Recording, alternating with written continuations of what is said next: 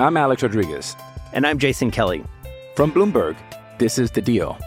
Each week, you'll hear us in conversation with business icons. This show will explore deal-making across sports, media, and entertainment. That is a harsh lesson in business. Sports is not as simple as bringing a bunch of big names together. I didn't want to do another stomp you out speech. It opened up so many more doors. The show is called The Deal. Listen to The Deal. Listen to The Deal on Spotify. Hi, this is Dahlia Lithwick, host of Slate's legal podcast, Amicus. If you're listening to this show, you might be interested in Amicus's live show that we're hosting in Washington, D.C. on Tuesday, May the 14th. My colleague, Mark Joseph Stern, and I will be talking to some amazing guests, including Sherrilyn Ifill and a sitting state Supreme Court justice, all about how originalism, a relatively recently invented way of interpreting the Constitution, has taken over the Supreme Court and radically reshaped the law. It's been doctrinal rocket fuel for the conservative legal movement and facilitated the rolling back of abortion rights, the expansion of gun rights, and the obliteration of the separation of church and state. And as another wildly consequential Supreme Court term careers to its end, the court's originalists are on a tear. But there's something you can do about it, and we hope you'll join us in D.C. on May 14th to explore the possible pathways out of the current situation. Go to slate.com/Amicus Live for tickets. The following podcast contains explicit language.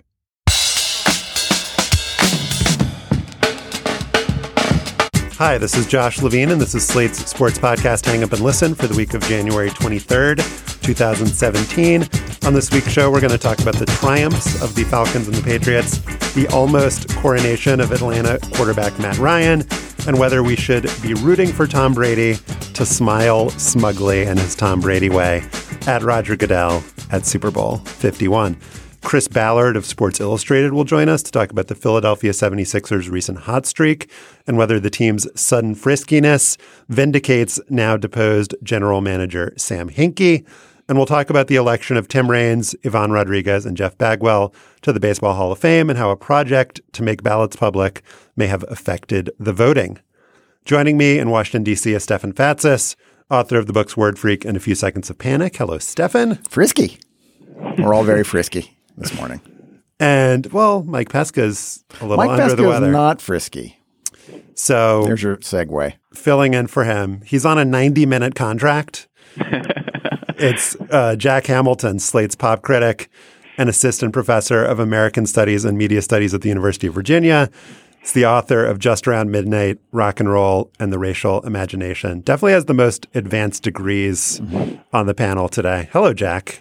Hey, guys. Thanks so much for having me on. This is truly an honor.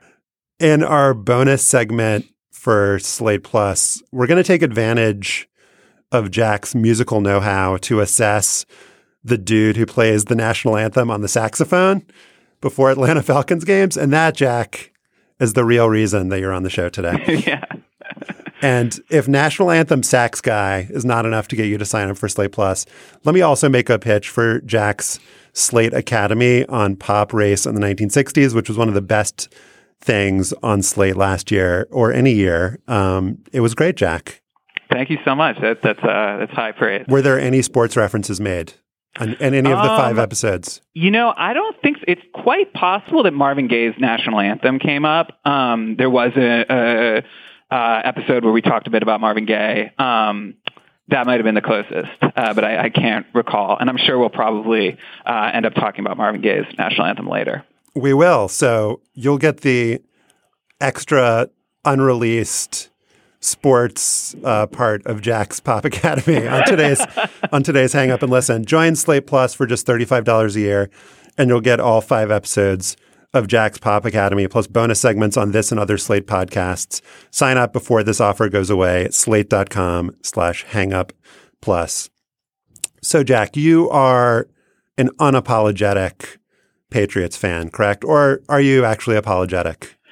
I would say that at this point, I'm very much a sort of self-loathing Patriots fan. I actually just said Patriots fan right there. Freudian slip. Yeah, I mean, it's like, God, they make it awfully difficult to root for them. But yeah, having grown up in the Boston area, they are still the only team that I fervently support in the NFL. So yeah, I'm still on the train. So I feel like anytime you talk about the Patriots, everyone who's within a 10-mile radius of the conversation just has to admit their biases going in. Like, are you against us? Are you for us? Where do you stand, Stefan? I'm against. Though I must say, when I covered the NFL, Robert Kraft, the owner of the Patriots. Mr. Kraft. I'm sorry. Mr. Kraft was a good source. And a fairly straight shooter. So Kraft leaked to you. He leaked to me occasionally. So you like Kraft. That part of Kraft. They did not let me. They were one of the teams that turned me down, shockingly, to embed as a field goal kicker. Well, that was a big shock. We're going to need to maybe we don't have the prep time on this show, but we need to do like a whole imagined hypothetical few seconds of panic with the Patriots. Totally. Yeah, what that would have been like. I mean, are you going to do an introduction where we say what the scores of the game were? Okay. I'm going to do that, but we had to get our biases on the table first. Okay. All right. The introduction would read something like this if I had read it. On Sunday, in the land of professional football, the Falcons beat the Packers 44-21. The Patriots blew out the Steelers 36-17 to clinch their places in the Super Bowl. Just 2 of the 10 games this postseason, those were Packers, Cowboys, and Steelers, Chiefs, have been decided by fewer than 13 points. And these games definitely unquestionably stunk from a competitive balance standpoint, the games on Sunday, that is. The Packers defense could not slow down Atlanta quarterback Matt Ryan or receiver Julio Jones, who caught 9 passes for 180 yards and 2 touchdowns. And Tom Brady, like Ryan, threw for almost 400 yards with no interceptions, while a dude named Chris Hogan proved that it is possible to get 9 catches for 180 yards and 2 touchdowns without being Julio Jones. The guy played 3 years of college lacrosse and 1 year of football at Monmouth, where he did not even get 180 yards and an entire season. He ran for 180 yards in a lacrosse game, though, because you run a lot in lacrosse. Very true. Just the fact that the Patriots have another white receiver who is not Wes Welker, Danny Amendola, and Julian Edelman suggests that there is something odd going on with that franchise and that they know things that the rest of us don't know. How many Super Bowls is this going to be, Jack? This will be the 7th Super Bowl appearance for Brady and Belichick. And if they win, it'll be the fifth title. But yeah, I agree. There's something actually for me, even as a Patriots fan, something kind of exhausting about the whole sort of next man up culture of the Patriots. Like at this point, like with Chris Hogan's sort of emergence into some sort of provisional stardom yesterday, like it just like I can't really do it anymore. Like get invested in. This is going to be the whole story of the next 2 weeks is this guy's, rise from obscurity, all this sort of quirky facts about this guy. And it's like, I just find it after a while sort of hard to become invested in the narratives of these players, even as someone who roots for them. Well, we have Brady and Belichick to latch on to still, obviously. And there are many feelings wrapped up around those guys, but there's something, if annoying about it, completely successful and true and accurate about the next man up philosophy, because you saw the Steelers just totally fell apart when Le'Veon Bell went out with an injury. Mm-hmm. And that was disappointing and made for a much crappier game. But it definitely, I think, showed the strengths of the Patriots franchise in stark contrast to those of the Steelers. Right. And what's the common thread here? And it's Tom Brady and Bill Belichick. And whether you hate them or not, you have to acknowledge that there is something intrinsically impressive about how Tom Brady has conducted his career, not just because he's thrown for a cajillion yards and he has won a lot of Super Bowls, but by all accounts, whether you hate the fact that he had a Make America Great hat in his locker or you're offended by his Make America Great Again. I'm sorry, again. Hat in his locker, or you're offended by the fact that he's married to a supermodel or that he is a automaton in some ways, talking to the media. And he's just generally too handsome and tall and successful for most of us. You have to acknowledge that his ability as not just a thrower of a football, but a leader of an offense in this game is unparalleled. Tim Layden has a long and interesting piece about the connection that Brady has made and sustained with receivers going all the way back to when he started playing football, which wasn't when he was 6 years old. It was when he was in high school. And that does speak to a level of intelligence and talent that is surpassing. There's just something really fascinating about the contrast between these two teams, even though there is a lot similar about, their passing offenses and their kind of acceptable but not great defenses. But Matt Ryan has been with the Falcons for 9 years. I read yesterday that only Peyton Manning had been with a team for that long before making the Super Bowl for the first time. And that if you don't make the Super Bowl with a team after, 4 or 5 years, it's generally not going to happen. This Falcons team has, and I say this as a Saints fan and the Falcons being the big rivals, the Falcons franchise has had an enormous stink attached to them for almost their whole existence. They did make the Super Bowl once, which was marred by a solicitation arrest for Eugene Robinson, and they did not win that game.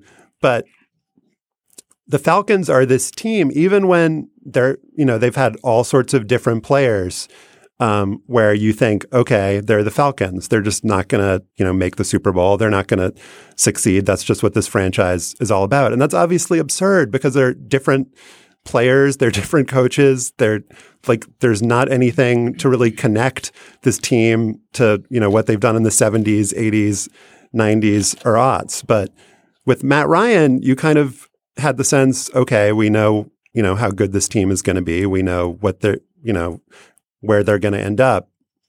And then all of a sudden this year, and with the help of Julio Jones, a star player, and if they had used the next man up philosophy, they would certainly not be in the Super Bowl.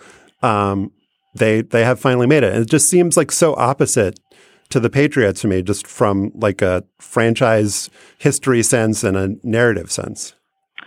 Yeah, I mean, for me, it's like, watching the Falcons yesterday, and I haven't watched that much Falcons football this year, but I know that, they have this historically great offense. And yeah, watching them yesterday, it's just, Jones is incredible. It's just, he's this kind of incandescent talent. And it's one of those seasons where having a guy like that on your team who just seems to be doing incredible things week after week after week, obviously Matt Ryan is playing out of his mind as well. And it's like, yeah, that combination of those two guys. There's plenty of other guys on the Falcons offense who are really good, but yeah, it is sort of that kind of total star power, electrifying combination of those offensive players versus, the Patriots, where obviously Brady is a huge superstar, but with Gronkowski out, it's more of a kind of assemblage of people. They've got the running back by committee thing, this sort of hodgepodge of kind of possession receivers. So it'll be really interesting to see which kind of style of football wins out. There's something, and you're like a huge basketball fan, I think, more than football, Jack. And there's something incredibly basketball-like about Julio Jones in the way that as a single player, he just seems to dominate the game, especially with performances like that one. I guess you could compare him to Calvin Johnson in terms of his combination of size and speed and just, ability to run over people and run around him. But is there something like LeBron-like? Does that NBA kind of star comparison work for you?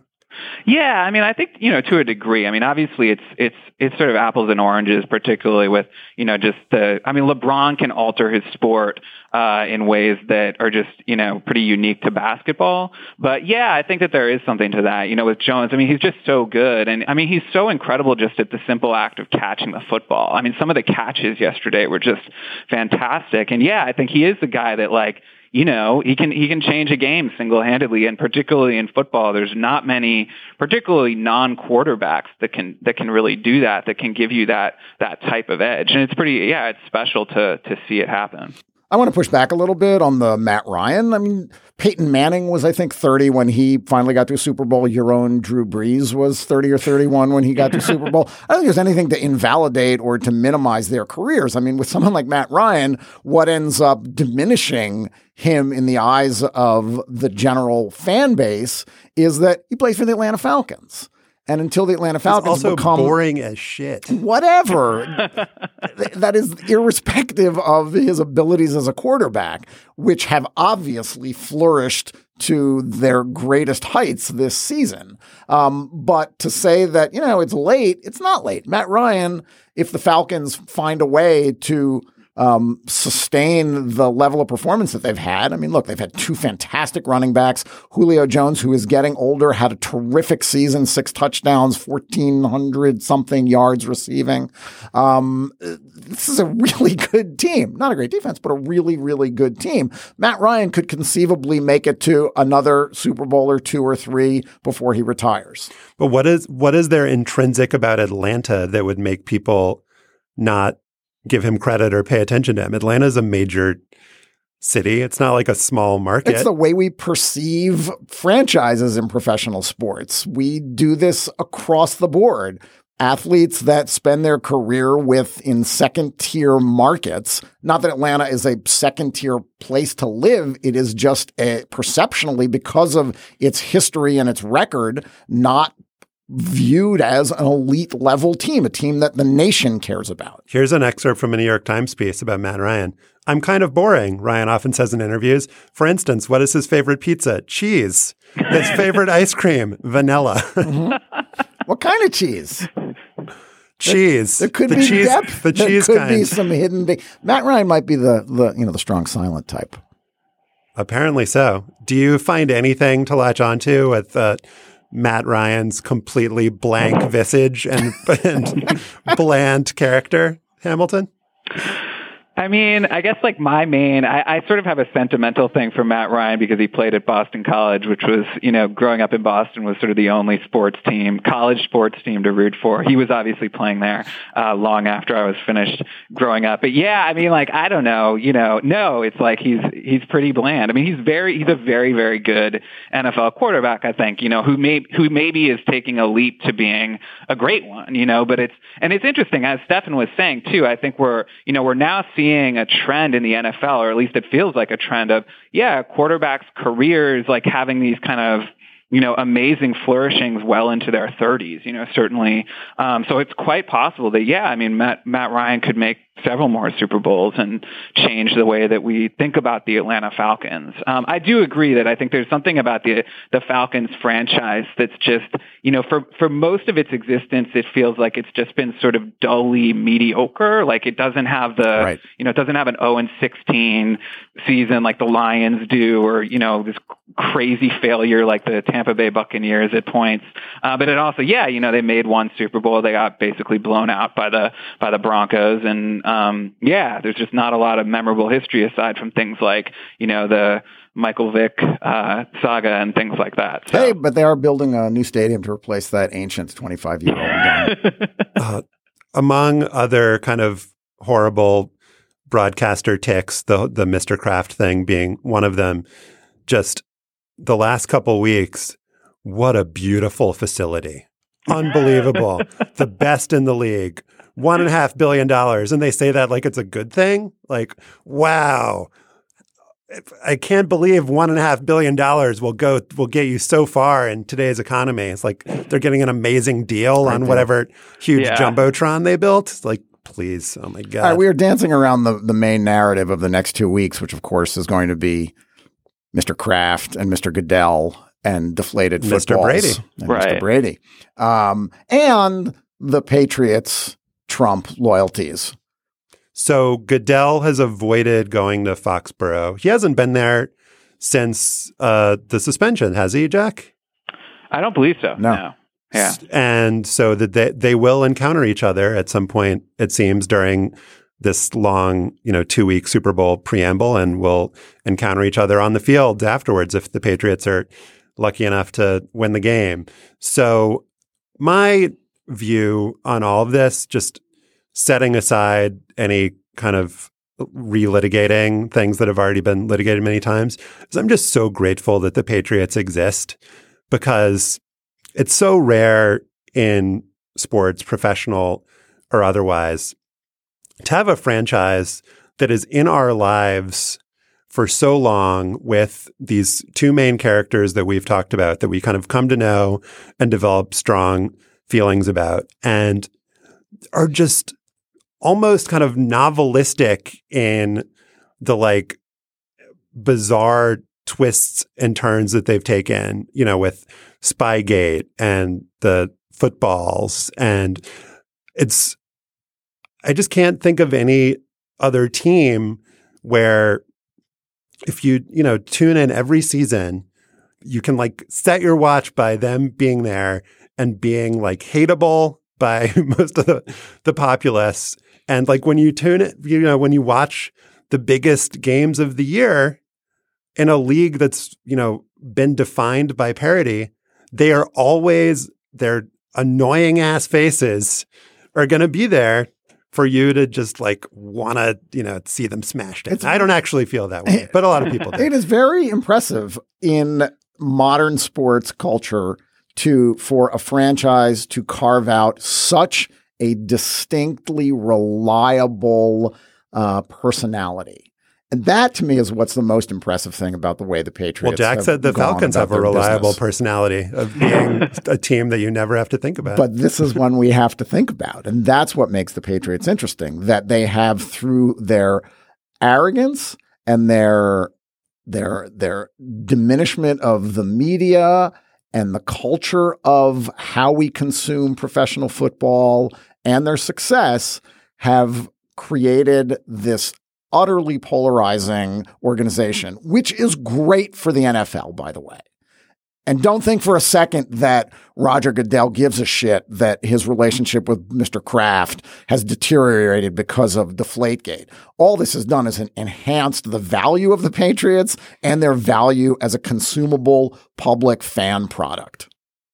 Yeah, as a Patriots fan, like the analogy I often use is it's like rooting for them, particularly in the last 10 years or so, has felt kind of like increasingly like rooting for like the Joker in the Batman movies, except like, this sort of like single-minded, psychotic, like, just totally, obsessed with just sort of destroying everything. And yet it's like this alternate universe where Batman is himself this amoral corporate oligarchy, it's just like, at a certain point, yeah, it's like I prefer rooting for the Patriots than rooting for the NFL. And, at various points, it's really felt like that's the dichotomy. It's sort of like that weird, and it's like, yeah, they've done a lot of awful stuff, but like, look who they're doing it to.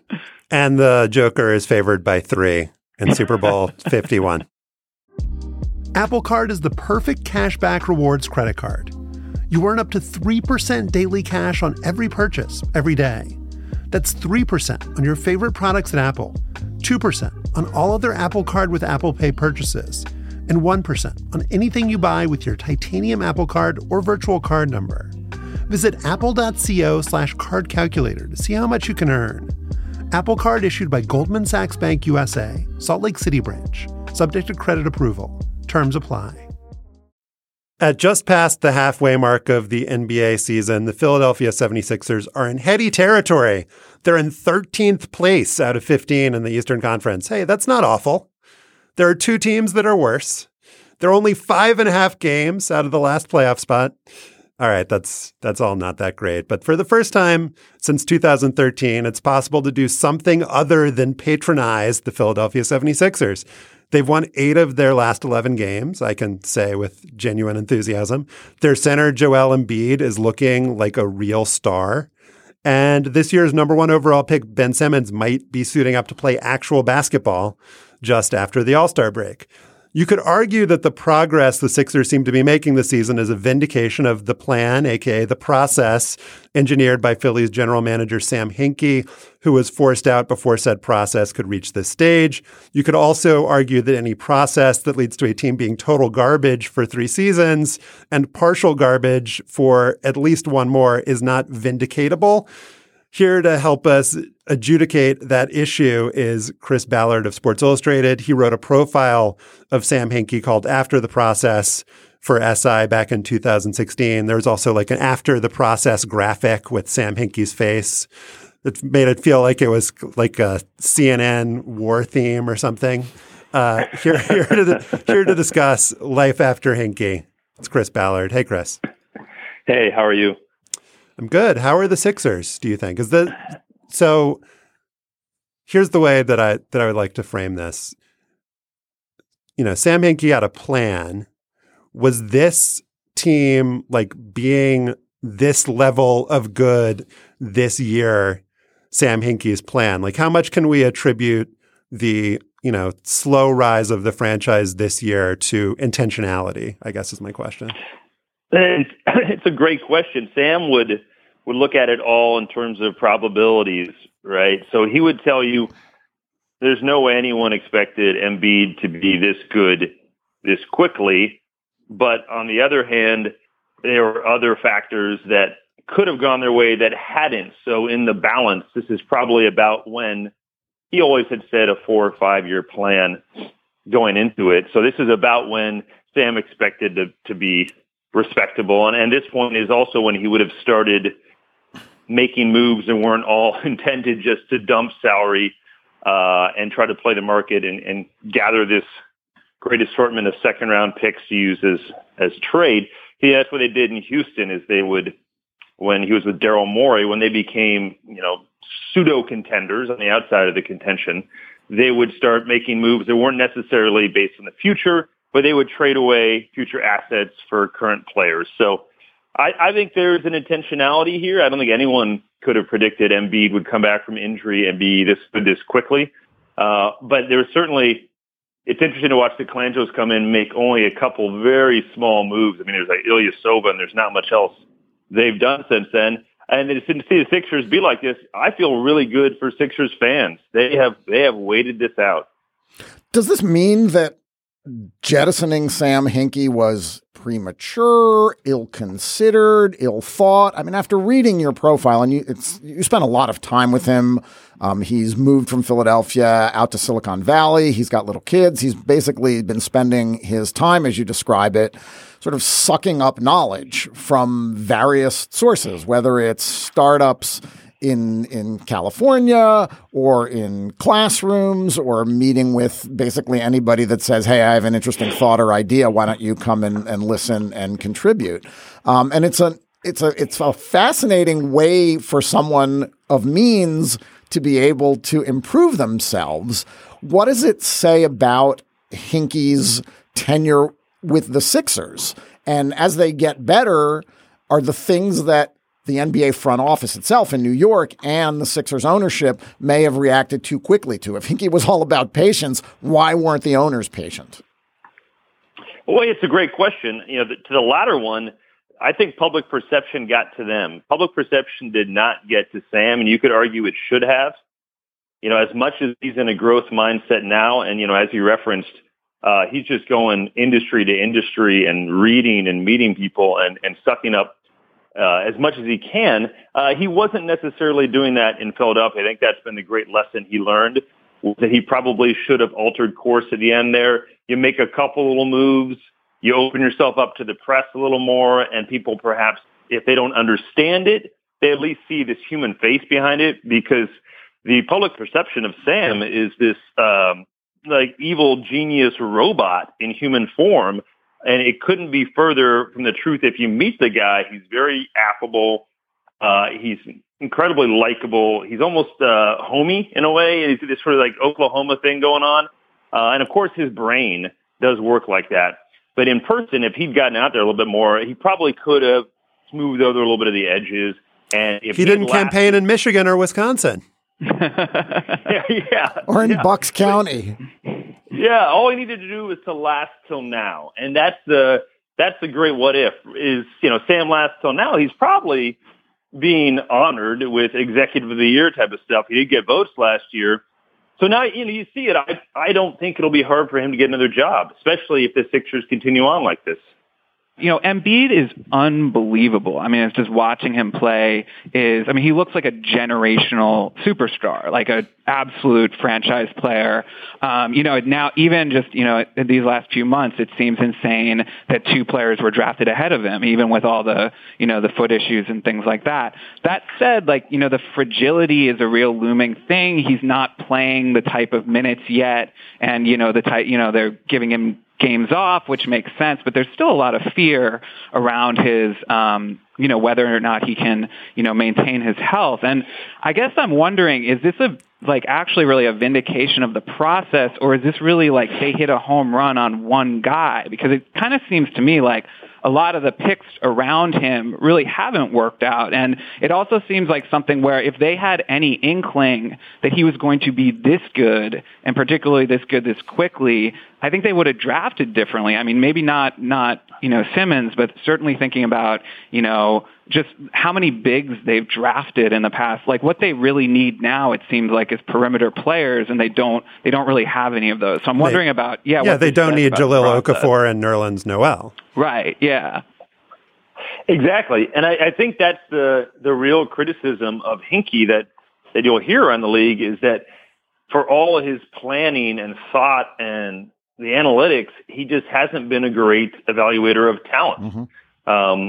And so Hinkie's going by, all right, let's look at the large span of history in NBA. What is the consistently most valued asset? It's big men. So ergo, if I'm in a position to draft between, a promising guard and a promising big man like Okafor, I will take the big man because he'll be a better trade asset down the road. Now, 2 things happen. Number one, the NBA has changed just during this period, the last 5 years.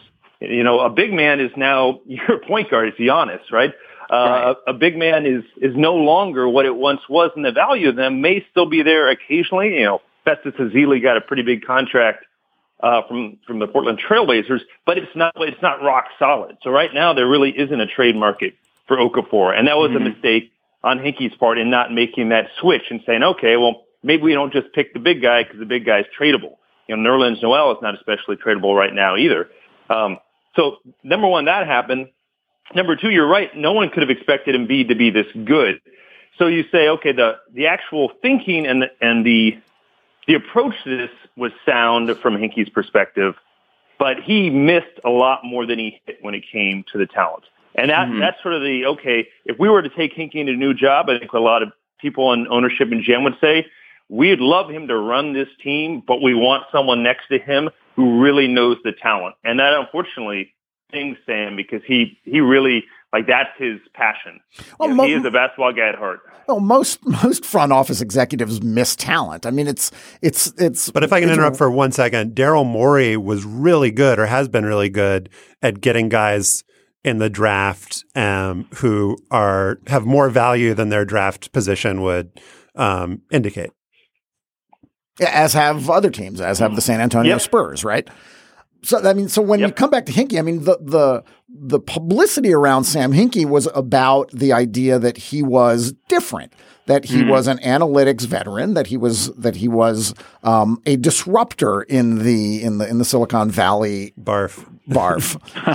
But sports are not great places for disruptors in a radical sense. You don't have much autonomy. There are too many constituencies that need to be pleased immediately. And by immediately, you don't mean that season, but in the near term, 3 or 4 years. And what Hinkie failed to do was give any semblance. And as you said, Chris, even just to talk about it more openly, that there was a short-term reward for fans that were being asked to spend tens of thousands of dollars to buy season tickets. Well, his logic on it was, if I tell people in the beginning, year 1, year 2, year 3, what I'm doing, they will understand this and get on board, but I will lose my competitive advantage. And what's the end goal here? The end goal is a championship. Ergo, I will take the publicity hit in the short term, and it will pay off in the long term. And that worked. It just didn't work for him. And that's, of course, what's so interesting about it is it did work. And he won almost every trade. That team is stacked as far as the assets they have. They have Ben Simmons, they have Embiid, and even with the misses, there's 3 or 4, maybe max 5 teams you'd rather take over right now in the NBA. Brett Brown's a good coach. He made a good choice on that. So all that worked out, right? But, he really had one shot at it, talking about, the, quote, disruptor element of this. The league responded almost immediately and tried to change the lottery system based on what he did. This is a heavily regulated market he's coming into. Agents stopped working with him. Other teams, not all of them wanted to work with him. So it's not that Silicon Valley playing field that he was perhaps comparing it to, but it certainly had one shot to work, and it worked. And now, could you do it again? I don't think so. Well, I'd be really curious how the league would respond. Not in the same way. Whatever you come up with now has got to be different. Well, what I think his big miscalculation was that there are a lot of different ways to lose. There's not really that many different ways to win. You just have to have really good players.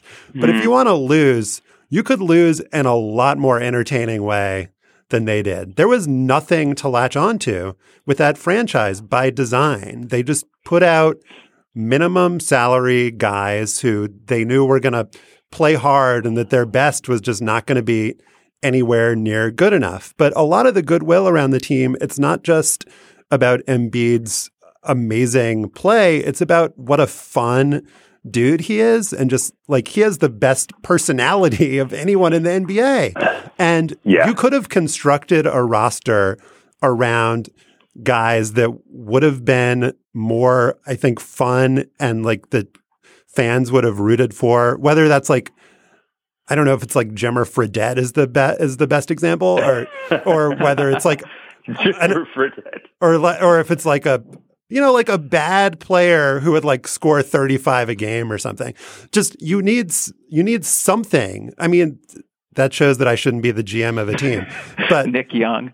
But there's no P.T. Barnum or Bill Veckham is my point. Like, I just feel like on the floor, he could have made more of an effort to like, because you're basically insulting the fans for 3 years and you're just like forcing them to like watch something reprehensible. And there just should have been more of an effort made to do something about that.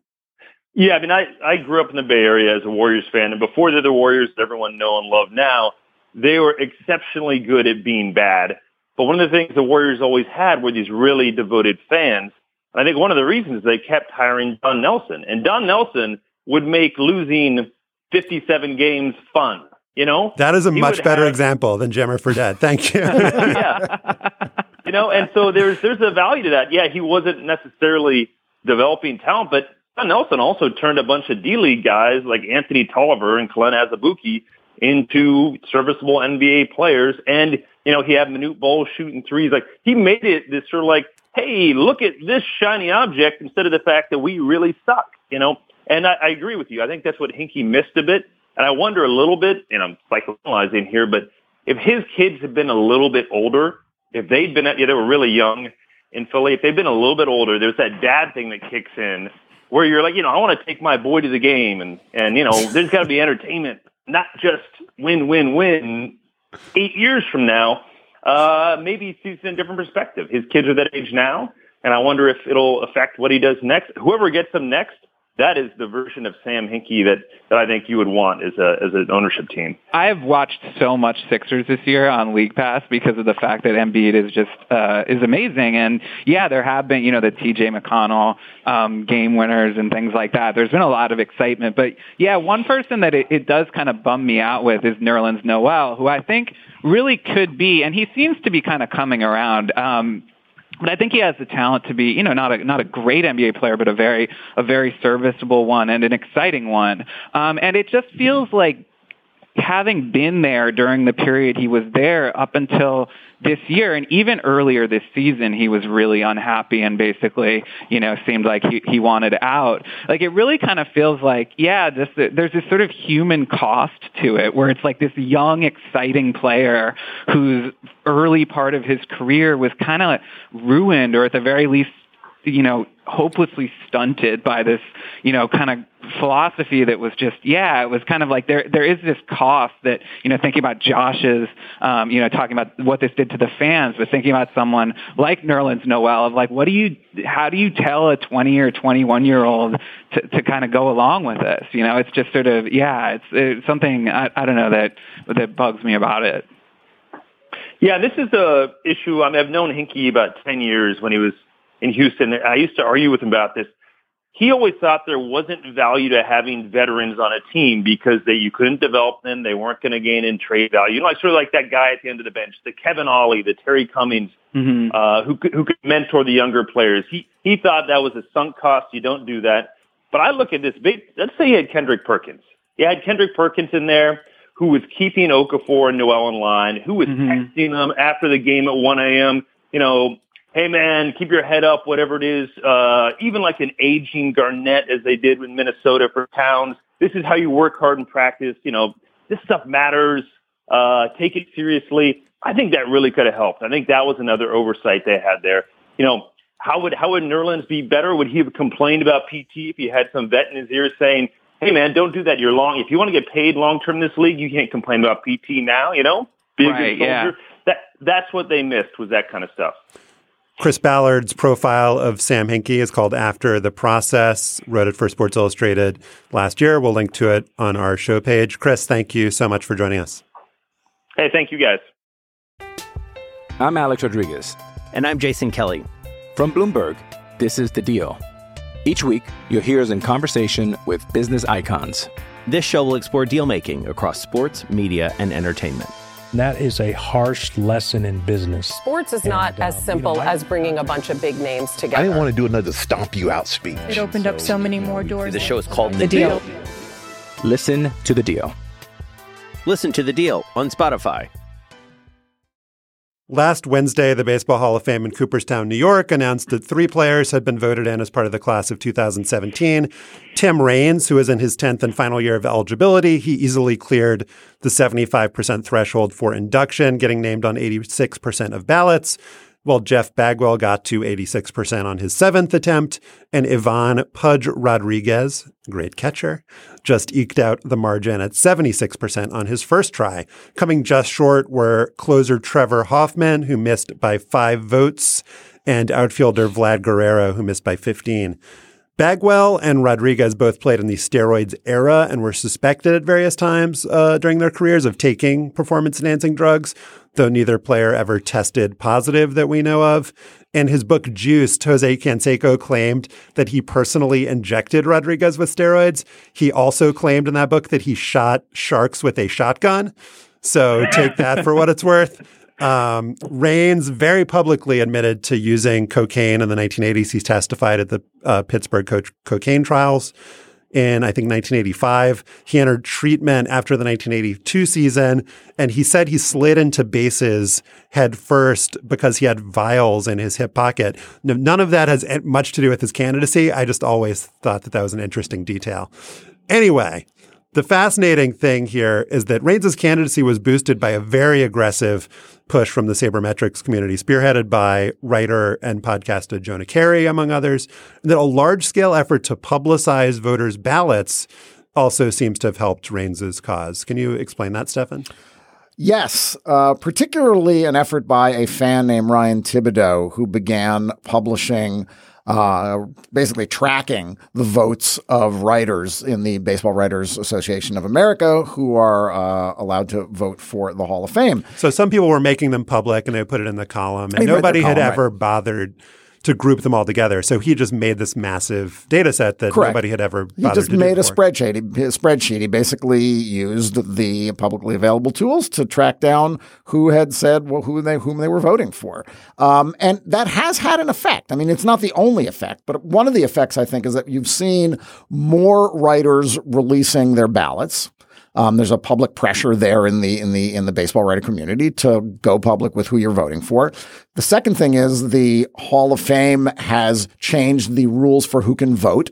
You have to be an active baseball writer sometime in 10 years. 10 years, yeah. They've changed some of the rules, which has weeded out a lot of the older writers who are no longer covering the sport.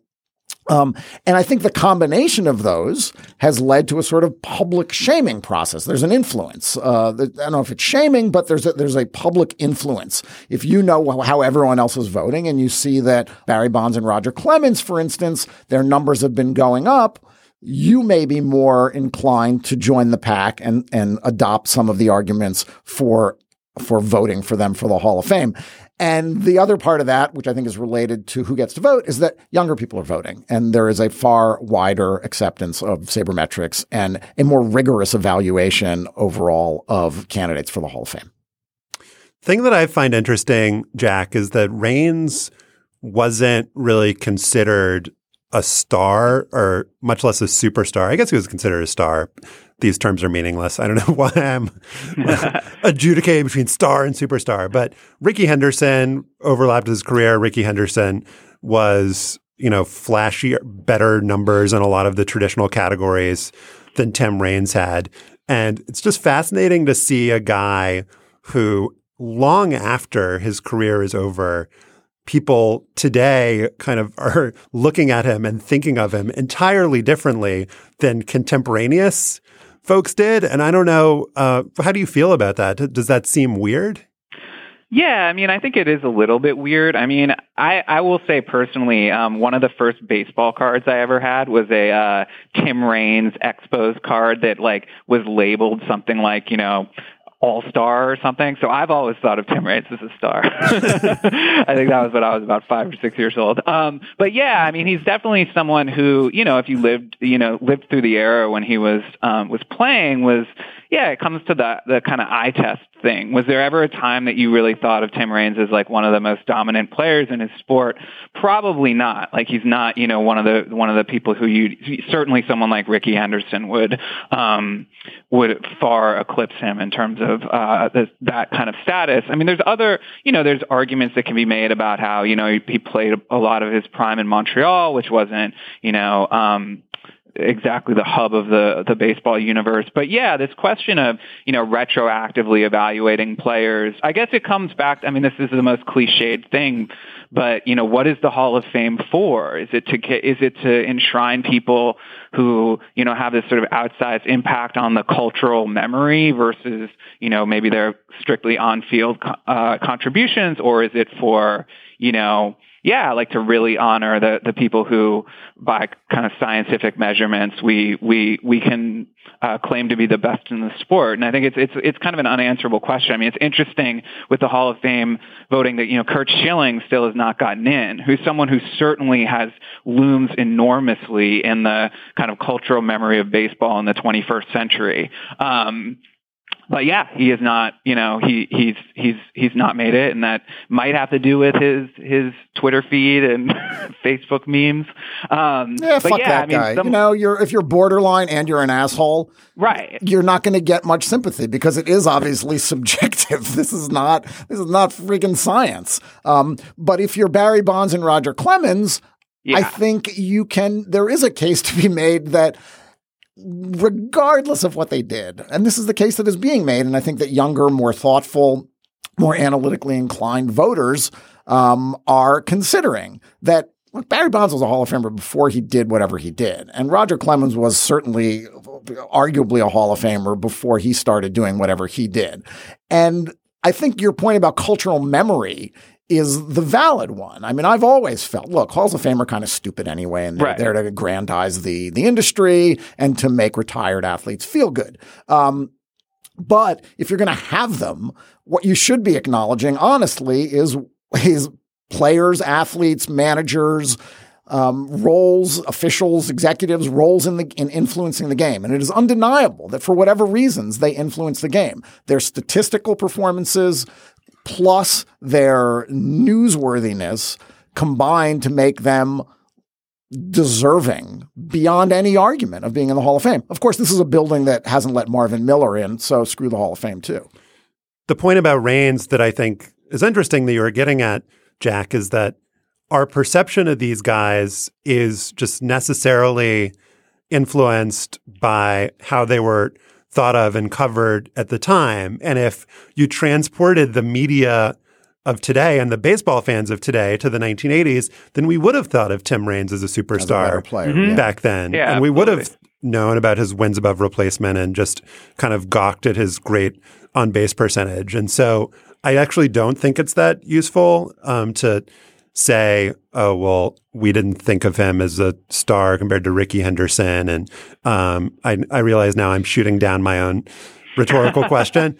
But the other thing that I find fascinating here is that with the public release of ballots, you can make an analogy to what 538 does in their collection and aggregation of polls.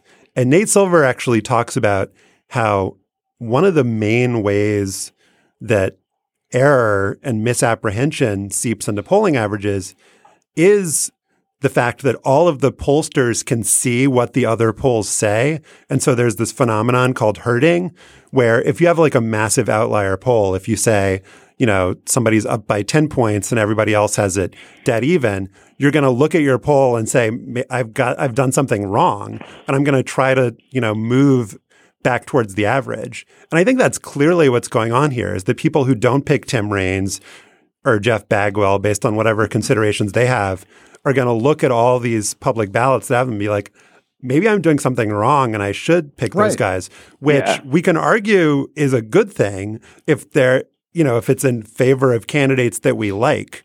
But there is something probably to the good with having a secret ballot, nobody knowing what anybody else is thinking. And then you get kind of a true sense of what the electorate, you know, thinks about something. It's impossible given, you know, as you said, Stefan, people were already making their ballots public, and this is just a kind of concerted effort to put everything in a spreadsheet. So this is just like hypothetical wish casting. But this does not seem like the best way to take a really accurate temperature of what every voter thinks about every candidate. And in 2018, by the way, everyone is going to have to publish their ballots.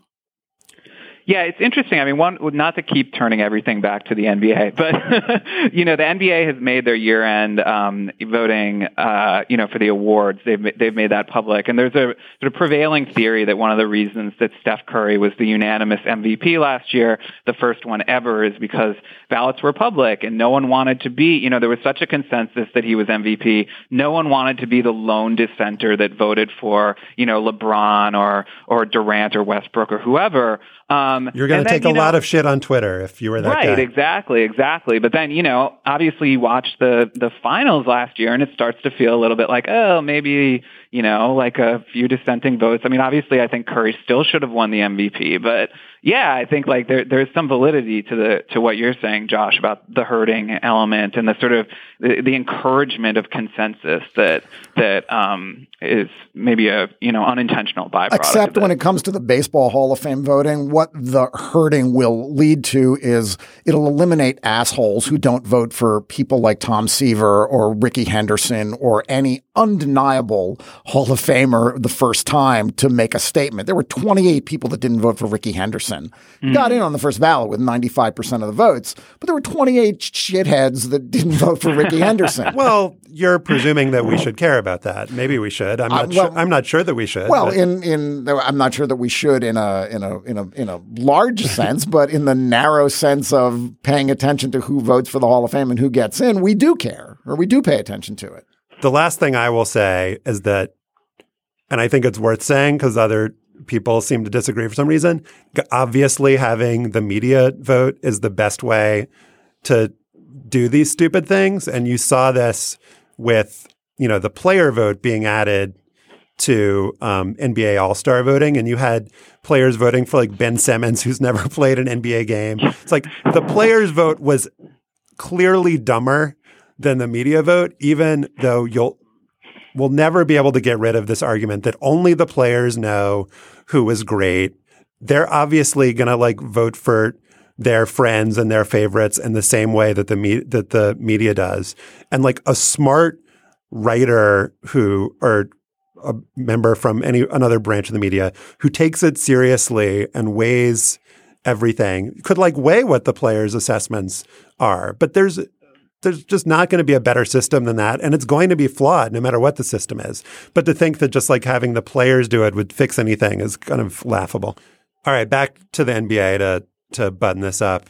It was actually the players had Russell Westbrook as their number one guard. And it was the fans who had Curry in the top spot. And it's the fans are the tiebreaker according to the NBA system. So Curry's going to start in the backcourt for the West in the All-Star game. Speaking of things that we probably shouldn't care about.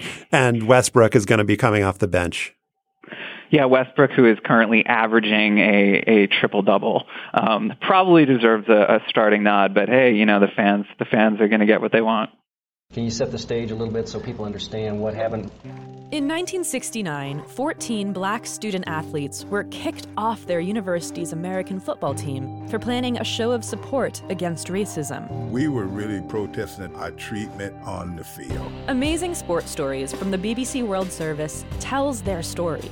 We became brothers that day when he did that to us. We made a change. Fighting for what we deserve. Search for Amazing Sports Stories wherever you get your BBC podcasts.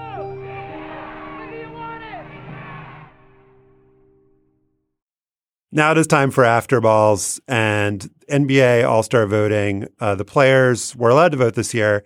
They were allowed to vote for themselves. And so there are a bunch of guys who only got one vote. I think these guys are strong candidates to have only voted for themselves.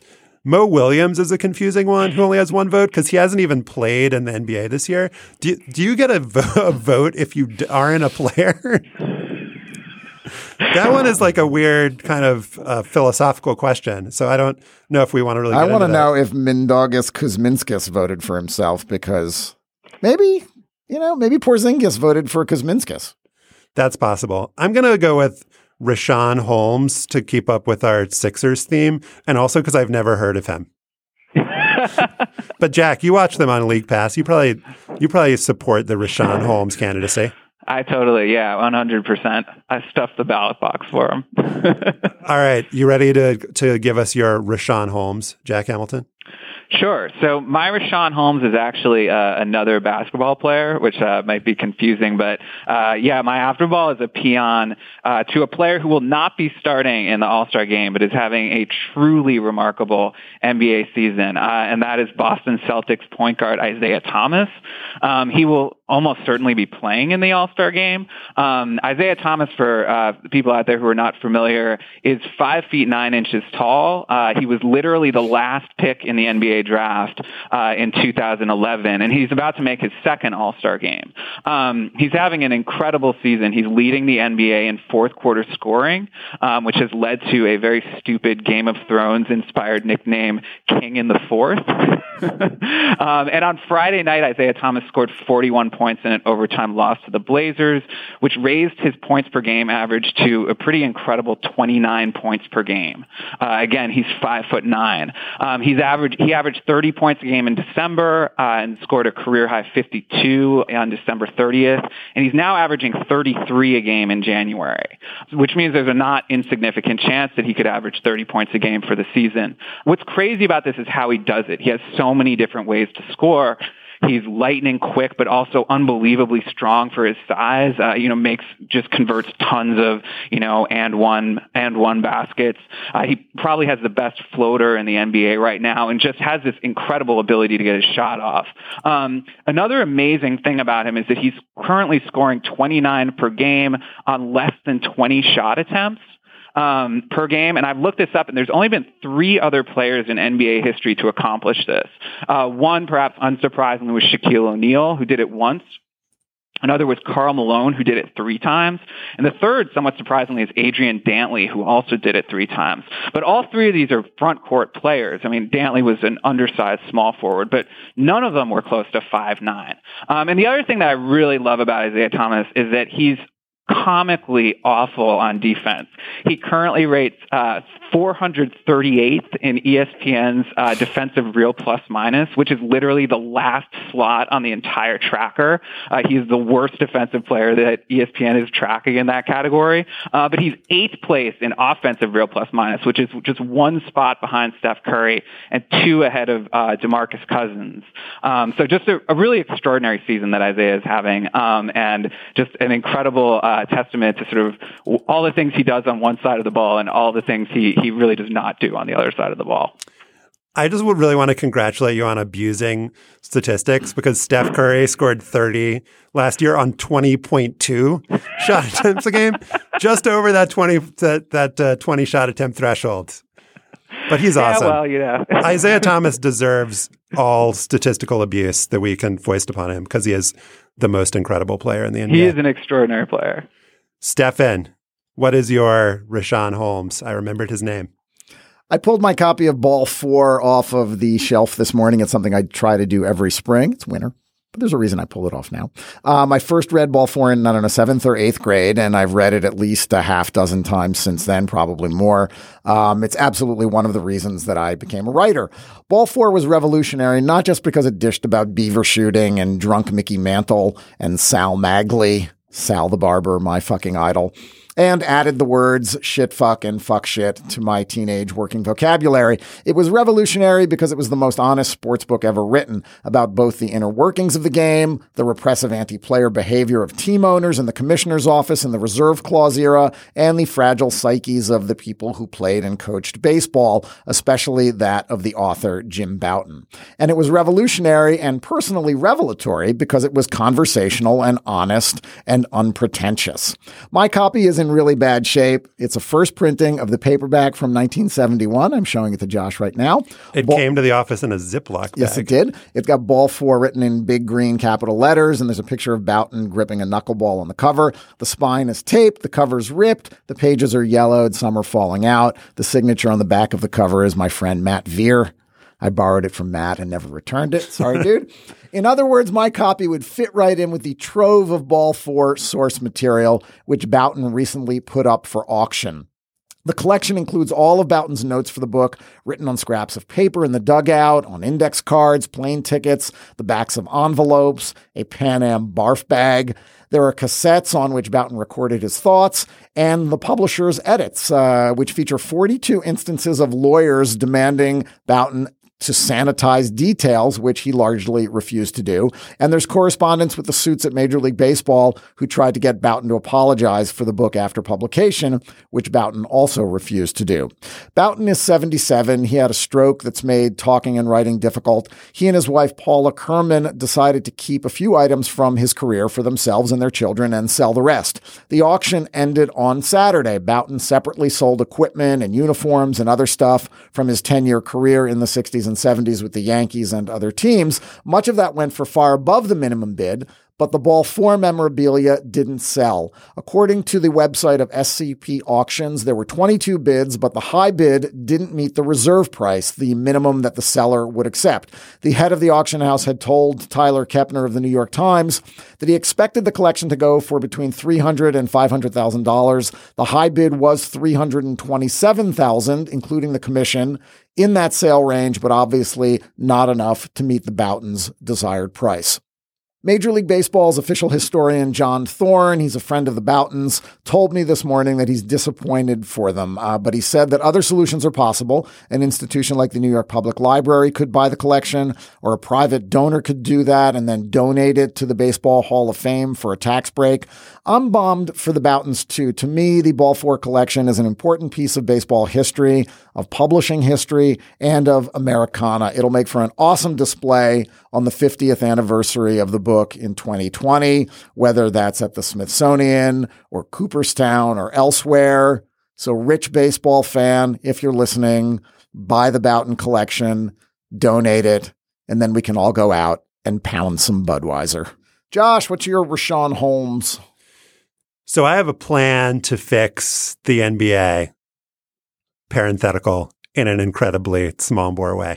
Here's my plan. So there are a couple big issues with the league at the top and at the bottom. There are not that many teams going into the year who have a chance to win a title. And we just talked a lot about the Sixers. There are certain teams that have incentives not to try to win. There are fewer teams like that this year than there have been in the past, but the new collective bargaining agreement actually makes it a better proposition to lose on purpose because you can hold on to your star players longer.